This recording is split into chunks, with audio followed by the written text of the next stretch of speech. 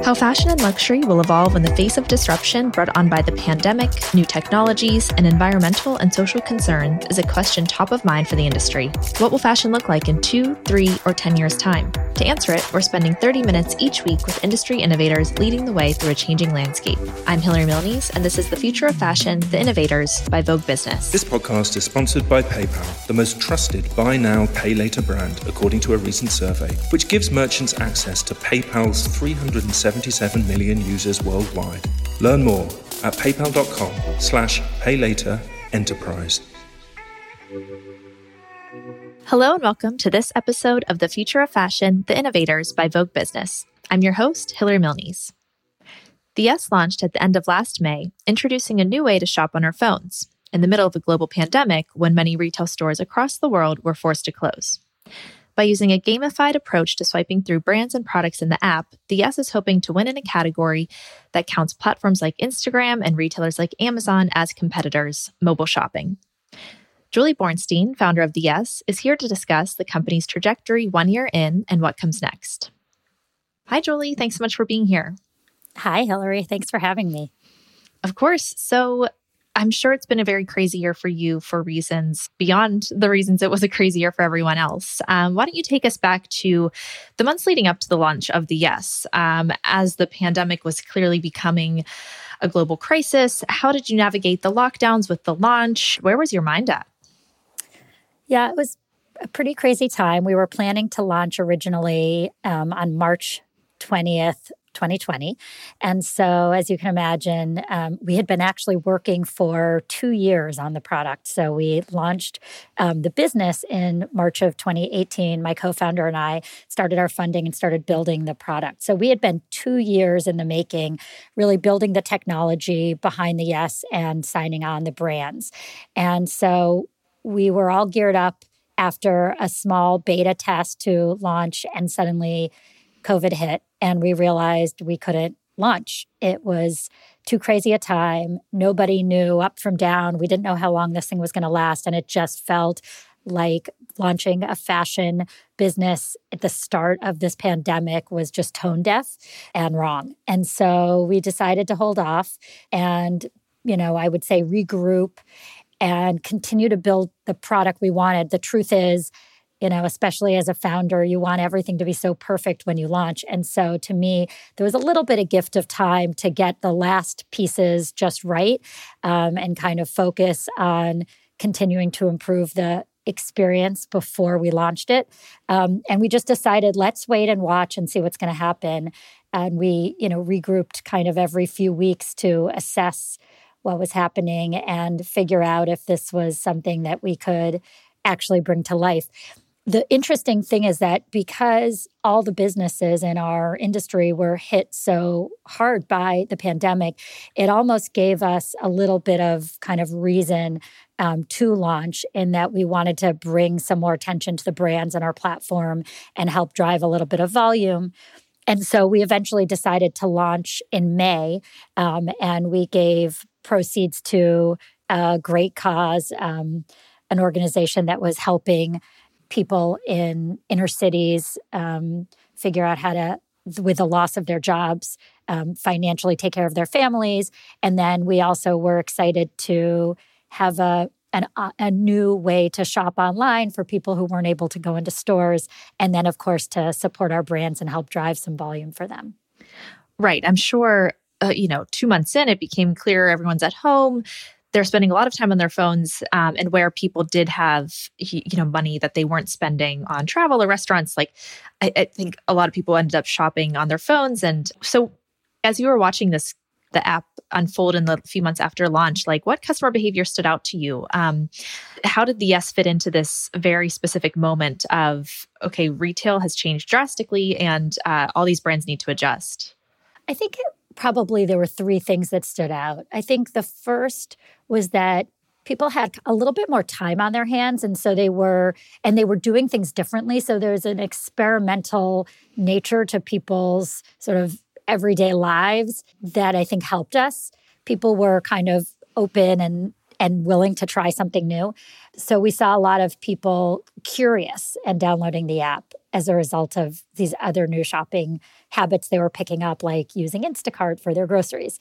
I think the second thing is that because a lot of people stopped buying fashion to go out or to wear to work because those things weren't happening, but people still love to sort of shop and dream and look. And so this idea of having a playful app that allows you to yes and no product, which is how our app works, and allows you to start to just kind of save things and build lists, was something that people were interested in. And so we would hear a lot about the fact that they like training the algorithm, or they liked keeping track of things they want to buy when they go back out. I would say the third thing that was really exciting to see was, to the extent that people were buying, they were buying high and low in a single basket. So we would see things like a Prada order alongside an Everlane product, or you'd see Aritzia and sort of Balenciaga in the same basket. And these are things that are really fun to see, because it's our hypothesis that customers really do shop high and low, and it depends what you're buying for. So it was fun to see when there was a splurge. You could also see people buying things that were kind of more practical. We certainly sold a lot of, I would say, Zoom tops and casual clothes during this past year. So that's, I would say, another pattern. Yeah. How does it compare to now? I think we've heard from a few, retail CEOs that people are now starting to think about, okay, I'm going back into the world. They're starting to plan trips again as there are more vaccines being distributed. How have you seen that being reflected in what people are shopping? Yeah, it's really fascinating to see the shift. So you could really see the focus on casual and comfort in, I would say the past year, and in the last 2 months, we've really started to see an uptick in things like dresses and heels, swim and vacation-oriented stuff. And so you can start to see that there are events that people are buying for, and you can see that people are thinking about travel and just kind of willing to go outside the pure comfort zone and into things where they're going to be going out. So it's really exciting to start to see sort of the world opening up come to life in the product categories that consumers are buying. And data and technology is very core to the Yes. As you mentioned, it was in development for several years before launching, just to get the tech right. So how does that data now, configure into the strategy? I'm interested to hear how you use that to make decisions for the product itself. Are you sort of telling brands like, okay, here's what we're seeing on our side? As you've been kind of watching how customers are using the app, how has the role of data and technology changed? Well, it's interesting. So our whole model is built off of each user having kind of their own algorithm. And so what happens is a consumer comes on, fills out a profile of some high signal Q&A. And then as she shops, she continues to yes and no product, so that we learn more about her preferences over time. And so I would say having the chance to spend the last year collecting this data and improving our algorithm has been really useful. And so the more people you have, the more you're able to learn from. And all of the things that are important for us, understanding people's brand preference and price preference, style preference at both a high level and really kind of a pretty detailed level. Do you like these kinds of sleeves, these kinds of necks, these kinds of sort of fit? All of that information is really useful. Most of our information we collect is at a single user level. So while we can look at patterns over lots of people, the algorithm is built to adapt to each user. So what's happened is, as we get more data on the consumer, the algorithm understands the user better. As there are new trends and new categories emerging, there's new data points to start to collect. So if we show, sort of a new trend that's happening, then we show the version of that trend that's relevant for each user. So you and I might both see slip dresses, but we will see brands that each of us likes and probably colorways that we like. And we will see different sort of silhouettes based on our preferences. But we continue to put new things in front of users so that we can always collect more understanding and better understanding of what your interest level is in different kinds of categories.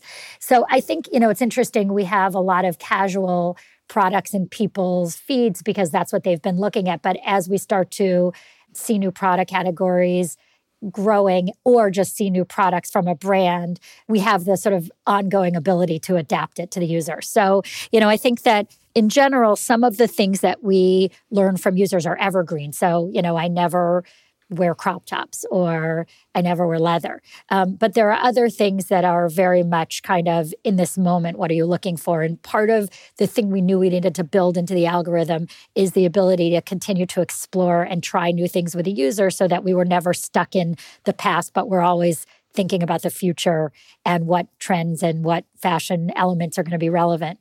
And the brands help us do that just by the fact of they're continuing to always evolve their collections, and that's very helpful too. Yeah, so I consider the Yes as part of this next gen class of retail. And clearly I think that there's been a clear need for it as brands have wanted to own more of their sales by selling through direct channels like their own websites and their stores. The department store model is almost like, considered in this class of needing rethought, and brands have been pulling out of department stores or just rethinking the relationship there. So with that in mind, we've seen resale come up. You spent time at Stitch Fix, is that correct? Mm-hmm. And so we have this, people are getting used to shopping multiple brands in different ways that it works better for them. And so as you were thinking of this idea for the Yes, how were you considering those factors in terms of how customers wanted to shop, but also how brands wanted to sell? Yeah, we very much see ourselves in that intersection between how do we help brands thrive for the future and how do we help consumers shop more easily. And our whole mission is kind of built on those two dynamics. And I would say when we started at the very beginning, our whole goal was to work with brands who were looking for growth through new customers and looking for insights that would be useful for their own growth and success. And I'm a huge believer in, rising tides lifting all boats. So I really think that the brand's own direct business should be a core part of their future growth. And we believe that we can be helpful to them, both in providing them data on how they can continue to improve their business and in providing a forum for customers who aren't looking for a specific brand in a moment to find the brand that may be a good fit for them in that specific need. So we see ourselves as both driving additional revenue stream and also driving kind of new customer introduction through our platform, and also being kind of a brand-friendly platform for the times that consumers are looking in a multi-branded environment. Our whole concept was built so that it would not rely on the brands to have to do a lot of work on their end. So we built technology that made integration with brands very easy. And so we've really taken all the tech burden off of their plate. And then we do a lot of data sort of assignment to the products. So a brand doesn't need to have every product kind of fully identified with all of its attributes. For example, we take in the product from a brand, and then we assign it a whole host of additional attributes to be able to make the right recommendation to a user. And then we allow the customer to connect directly with the brand through our platform by following a brand on Instagram or signing up for the brand's newsletter. So we're not trying to actually interfere with the brand relationship, and the product is shipped directly from the brand in their packaging. And we share all the data with the brand that's appropriate and relevant. So the goal for us is to be kind of a next generation brand partner where the relationship is very straightforward. We just charge a % of sales, and the partnership is quite easy for them because Lord knows they have plenty to do on their own roadmaps of what they want to build for their e-com businesses. And then on the consumer side, we really think about the fact that, there's no reason that there should be separate place you need to go for a DTC brand or a specialty brand or a department store brand or a kind of everyday fashion brand or a luxury fashion brand. We think the ultimate in luxury is bringing all of these brands that might be relevant to you together in one place as the customer. And that includes discovery brands, new brands you may not know, as well as the brands you know and love. To do that, however, it would be, if you think about it, very overwhelming if we carry the entire catalog from the brands that are part of our platform. And so the problem with e-commerce today and shopping online for the consumer is that it's totally overwhelming and you're seeing tons of noise. And so what we really want to do is say we can select from all of the brands in the fashion universe, but we will help each of you, each customer, find the right things for them. And so it's really a matter of having a really great assortment and having the ability to bring on this amazing set of brands, but also for each user, really allowing our algorithms and recommendations to help you find the things that are most relevant for you as quickly as possible. Mm-hmm. And do you think that customers, as they are using the app for the first time, like, do they get it right away? Like, where is there a level of education of how you use it? What makes it different than a more straightforward retailer? What's that been like? Yeah, well, it's interesting. We've had customers say that once they start using the app, then they actually feel frustrated when they go back to shopping other sites because they love the interactivity. They love the fact that they can yes, and even sometimes more no a product, and they can remove it from their feed, and they are able to sort of give feedback to their own shopping experience to improve it. So I think there are sort of people that come in having read about us and know what we're all about and are excited and get it. And there are other people that come in kind of saying, they landed there some way through an influencer or a friend referred it, and they're trying to figure it out as they go. And so I think for us, we're trying to kind of create a path that explains the process as you're using it, but doesn't make it too cumbersome. And then in a lightweight way, continue to sort of add and evolve your experience. So, we always have more work to do to help explain and continue to improve the recommendations. But I think people seem to really get it. And once someone gets into the process and starts to buy, they are hooked. And we have seen that people tell us they've moved their buying experience over to us because they just feel like it's a great experience. They have all of these brands that they didn't have in one place, and they feel like they like the fact that it's sort of time well spent, because the more time they spend, the better the experience gets. Right. And we spend a lot of time thinking about, okay, pandemic related and also pandemic aside, just what are the ways that fashion has needed to evolve? What does the next phase of retail really look like over the next 5 to 10 years? And in other ways, like, what's going to stay true to fashion's more, traditional ways of operating? So I'm curious to hear, what parts of fashion have you noticed over the years that you've been both with DS, but also in other areas of retail and at other companies? Are there ways where the fashion industry that you think is broken, and what do you think is going to remain? What has staying power in fashion? I think that, sort of the notion of wanting to own a beautiful product is never going away. So I think that I'm excited to see all of the things that are happening both in rental and in resale. I do think that they're really interesting models. I'm not sure they will ever be the majority of the market. I think that there is just something very innate around humans wanting to own the product that they wear. And what we wear is such a reflection of our mood and our personality. And, I don't think that's going away. But I do think that there are going to be improvements in, what I would say is ultimately sustainability. So manufacturing processes, materials used, more on-demand manufacturing. I think those things are going to help the industry a lot. And I think Gen Z, I watch my 18-year-old daughter, there are demands for certain things that companies can't get away from. And so it's exciting to see that customers are demanding it. And then I think brands will continue to improve their manufacturing processes to make them more sustainable and earth-friendly. I also think rental will grow, and I think resale will grow. I think that they will remain sort of minority segments of the marketplace, but I think that there's so far to grow that, there's going to be a lot of growth in those segments and new companies that continue to emerge to make the most of those models. Yeah, and I think that something interesting we've seen is now brands in the past year or several months are getting more directly involved in areas like resale and rental. And so I'm interested how you're thinking of DS as you have this platform, you have this engaged customer.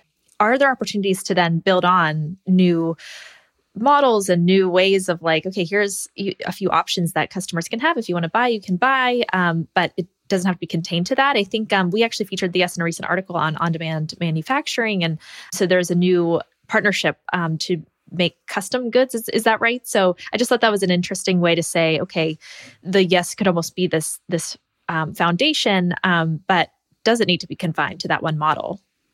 It does not. There was an article about Carest, a new brand who's doing on-demand manufacturing. And I think that we definitely see ourselves as really a sort of diversified portfolio of brands and of capabilities. And so while we will stick with kind of first-party sellers right now, certainly as brands themselves get into resale or rental, we see ourselves as being really a platform to do many things.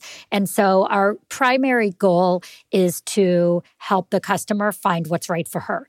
And if she's interested in other ways of buying down the road, it will definitely be something that we're open to. I'm really interested in both, following kind of patterns of evolution and sort of the way consumers interact, but also making sure that we understand what our unique positioning in the market is and staying true to that. And so, if you think about having sort of the ultimate personalized shopping experience where you can get what you need and you can find what you're looking for quickly and effectively, that's our primary goal. What we need to enable that requires a lot of work. It requires a lot of brands. It requires sort of flexibility to meet the customer where she's at. So that's how we think about the growth of our business. Over the years, there's been several iterations of companies wanting to become the de facto mall of mobile and bring together a really good multi-brand retail experience specifically for mobile. Why do you think it hasn't so far worked so well? I think when it comes to mobile shopping, it seems like it's always ebbing and flowing. Okay, everyone needs an app. Actually, maybe every retailer doesn't need an app. There's always been a lot of questions around how people shop on their phone. At the same time, we've known that there is an opportunity here. Why do you think that past potential versions have been harder to stick with customer behavior? And how did the Yes approach this differently with a mobile first, state of mind? So there's a couple of things about mobile that I think are really interesting. One is that obviously when you're building for mobile, you're looking at the small form factor and trying to optimize for that and make it easy to shop. But that is not enough in and of itself. And so especially on mobile where you just have fewer products available to you in your view, you need to think about what is the shopping experience on mobile limited to and how do you make it sort of optimized for that experience. And I think we approached mobile first primarily because we felt like that is the new way of shopping and it is a harder sort of arena to build for. And so let's take that sort of more confined space and figure out how to do what it is that we need to do. But mobile in and of itself is just a channel that customers use. And so it's not like you can build something that meets the customer wherever she's at and only make it mobile. And we always knew that. We always planned to build web, and we're launching web later this month, actually. And the thing about mobile is that it's hard to acquire customers through mobile because if you're an app only, you don't have the ability to leverage links to basically drive customer acquisition. So that's one way that mobile, I think, when you're app only is a challenge for any commerce business.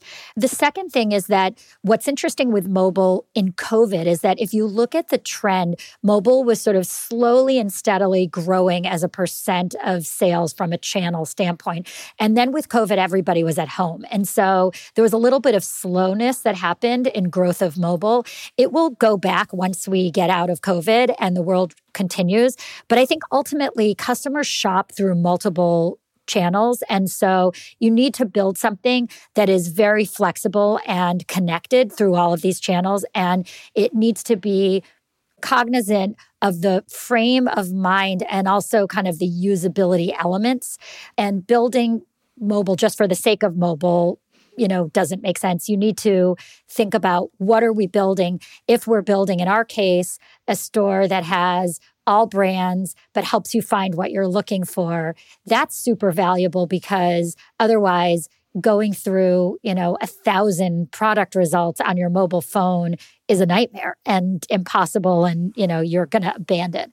And so I think that in our case, the reason mobile made so much sense is because we are building really a unique experience for each user. And that felt very relevant to the small mobile space as well as to e-commerce website. That's really interesting because I think I do agree that it's like for a few years there, it was very like mobile was revered as this like very other channel. And I think now it's come to the realization that no one channel should be thought of in a very other way because customers are just where they are whenever they are there. And so I think that has also led to companies like Instagram seeing a big opportunity. Okay, customers are looking at products while they're using our app. How about we built in an e-commerce component as well? And I know that Instagram's now being compared to, okay, it's now wanting to be, the next generation shopping mall. Do you consider like social media companies to be within your realm of potential competitors that are sitting outside of retail? Because yes, it doesn't really have a social component, but it is a bit more gamified. It has this element to it beyond just shopping. There's definitely product discovery kind of at the forefront. Yeah, we actually do have a social component in that you can see your friends' yes lists and you can share your yeses with your friends. So that makes it fun and easy to sort of shop alongside friends. I do think that what Instagram and TikTok and Pinterest and even Google are trying to do is super interesting. And I think that they will have unique opportunity and angle in shopping. But I don't actually consider them competitors because ultimately, they're trying to boil the ocean. They're covering all categories. They're not specifically about the fashion category. And they're also really about impulse. And, I think that I always say, I think Instagram will become the ultimate like impulse buy channel because you see things and the easier they make it to connect to buying, then the more likely someone is to convert. But I don't think that their DNA is around shopping and helping a customer figure out what the right product is for them. And they're also fundamentally ad model businesses. And I think there's just a conflict with that in that what you want to do is you want to focus on what is the right thing for the customer and not what product you sell is going to make you the most money. That innate conflict we're even seeing with Amazon where you go to buy any category and you see the sponsored, products at top and it's really hard to figure out what's the right product versus where, what's being pushed and what product's making them the most money. And I think fundamentally as a shopping platform, we are totally focused to how do we make shopping easiest, most effective, and best for you. And so I think of us as really sort of ultimately probably a partner to these social media channels. We see customers talking about us on Instagram and on TikTok, and then that drives customers to us. So I see them as complementary more than I do as direct competitors.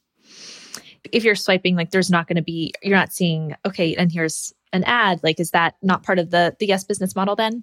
No, we are not an ad-driven business. We are totally just an e-commerce focused business. Right. Great. Well, we're almost out of time, but I'm interested to hear, looking ahead, I know we talked about sustainability. We talked about all these next gen models. Has anything changed about your outlook on what the Yes is and can be in the past year now that you've seen a lot more people using it and have seen retail itself change? I think the biggest word that we've heard in the past few months is that there's been a great acceleration to digital. And so I imagine it's a good place for the Yes and a mobile app to be. Has anything changed about your outlook on what comes next? And where do you see the biggest opportunity from here? Well, it's interesting. I think when we started, we were built as a dropship model. But I do think that this whole concept of e-concession is not just really cost effective for the brands, but it's also really good for the environment. I think there's less waste because there isn't all this leftover product sitting in all of these other companies' warehouses. And there's also less waste because you're not shipping from a location to another warehouse, to a customer, back to another warehouse.